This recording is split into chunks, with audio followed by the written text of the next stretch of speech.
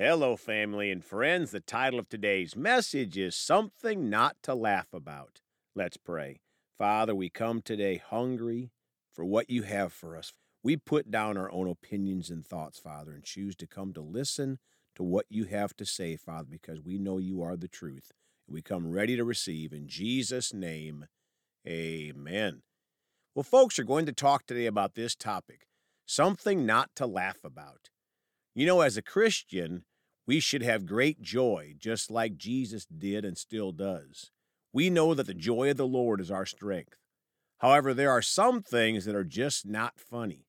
For example, crude jokes are not something that Christians should partake in, as the filth of the enemy is not a laughing matter. Well, regarding today's message title, Something Not to Laugh About, when I was out and about in life today, I overheard someone joking with another person and laughing about them going to hell. I think they were maybe saying it as a joke, but there is nothing funny about it. Think about it for a minute. There is no one laughing in hell except maybe the devil, who deceived the majority of mankind to choose that place for their final destination for eternity. The book of James tells us that our life is like a vapor or a mist, and then it vanishes. It is gone. And then comes eternity in one of two places. Destination number one, a glorious, joyful heaven, or destination number two, hell, a brutal, wicked place with sadness without description. Why would anyone laugh about that? Well, for one, the devil has lied and convinced so many people that there is no hell, and sadly, many won't find out there is until they end up there.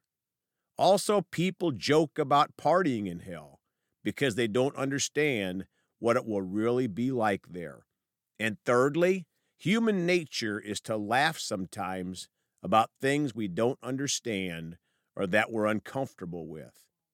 The fourth point is that as a whole, the church has, for the most part, stopped talking much about hell because it makes people uncomfortable. That is a pitiful excuse for the churches and preachers. Just think about how uncomfortable people will be in hell, where the worm never dies, where there will be gnawing and gnashing of teeth and sadness that is indescribable. A place that there is no way out of for eternity, as everyone's spirit will live on and on forever. Have you ever laughed about hell? I hope not. Have you ever heard someone else talk about hell and laugh about it? Did you get a chance to talk to them later about it? I've thought many times before about what people that have already died and went to hell think about Christians they knew before they died, and those Christians never witnessed to them or maybe made a half-hearted effort to witness to them about Jesus. Can you imagine what these people in hell are thinking about those Christian friends today? They must be screaming out, "Why didn't you tell me with passion about this place that I was heading to?" Or, "I thought Christians were supposed to witness to the lost." Or they might be screaming, "Why didn't you keep trying to tell me about this place that I was heading to?" I know this is a very humbling and serious message, but the church and Christians as a whole need to wake up and tell people the truth in love. I'm trying to do that right now with all of those that will listen to this message today or in the future. How about you? Are you going to heaven? If you are not born again, you are not. Jesus said so very clearly in his word, the Bible, the best-selling book in history. Jesus told us, only those that are born again are going to heaven. Some of you might say, "Well, I don't believe that," or "My church doesn't believe that," etc. Well, do you know more than Jesus does? Does your church know more than Jesus does? Does your favorite movie star or professor know more than Jesus? For those of you that have been rebellious to Jesus' command to be born again, I speak right now in Jesus' name. I curse the blinders on your eyes and your mind that you'll now see and accept the words of Jesus and receive him as your Lord and Savior, as your personal Savior, not just a Savior, your personal Savior. You know, Romans chapter 10 says that if you confess with your mouth and believe in your heart, not your head, that Jesus died on the cross and was raised from the dead, you will be saved. Not that you might be saved, that you will be saved. Saved from what? Saved from hell, my friends. Saved from hell.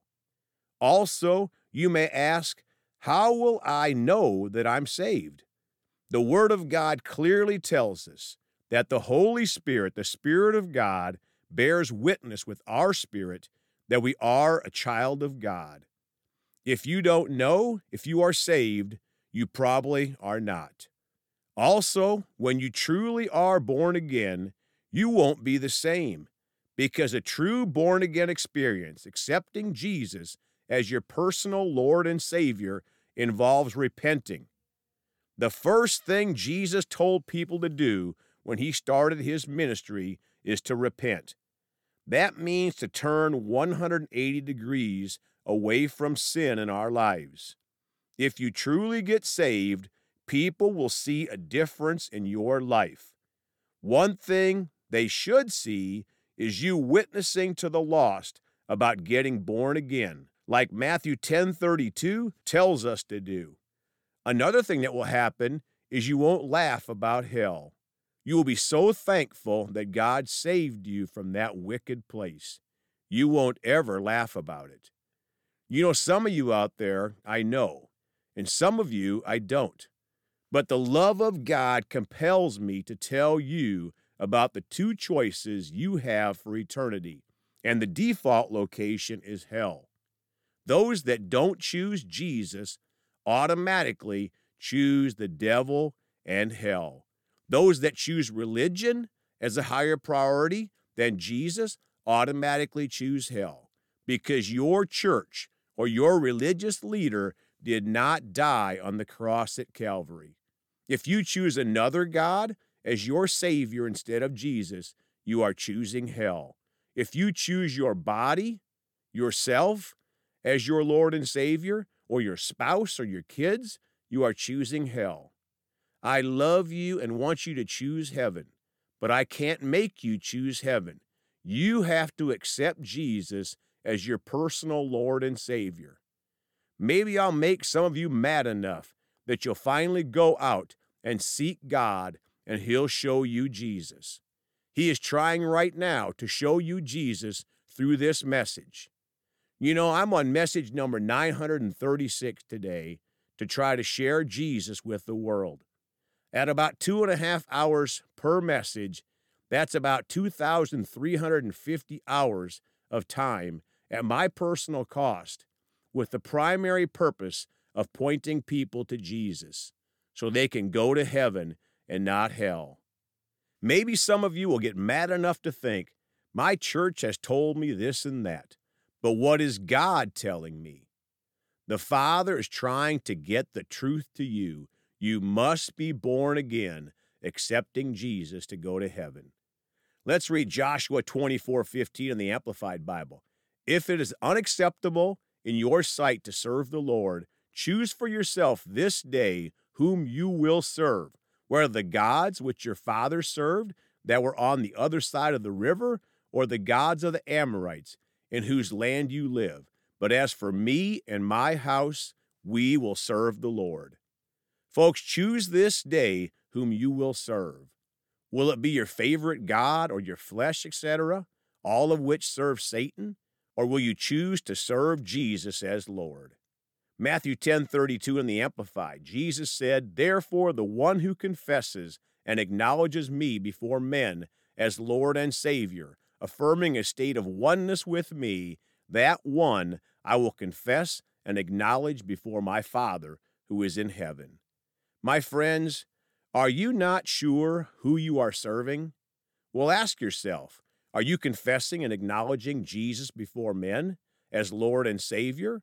Or do you confess another God, or your denomination, or something else as Lord? If you are confessing Jesus as your Lord and Savior, he will be confessing you to the Father in heaven, and you can laugh at the devil and say, I'm going to heaven. If you haven't been confessing Jesus, you can change that today if you so choose. Let's pray. Father, I just thank you that your Spirit is bearing witness with those out there that have never made a personal commitment to Jesus, or those that have come to Jesus and walked away. I thank you this is their day. They'll choose this day to come to Jesus, confessing him as Lord and Savior. I thank you for it, Father. In Jesus' name, amen. Well, folks, if you pray that prayer and you receive Jesus, I'd love to hear from you. I'd love to pray with you. I'd love to encourage you to help you get started in your walk, because when you get born again, that's the starting point, and then we grow up so we can help others. So I'd love to help direct you to get started in this wonderful journey with Jesus. So I'd love to hear from you. You can contact us at celebratejesusministry@gmail.com or by phone at 812-449-8147. We love you all. Please go talk to someone about Jesus today. And remember, Jesus thought about you on the cross at Calvary.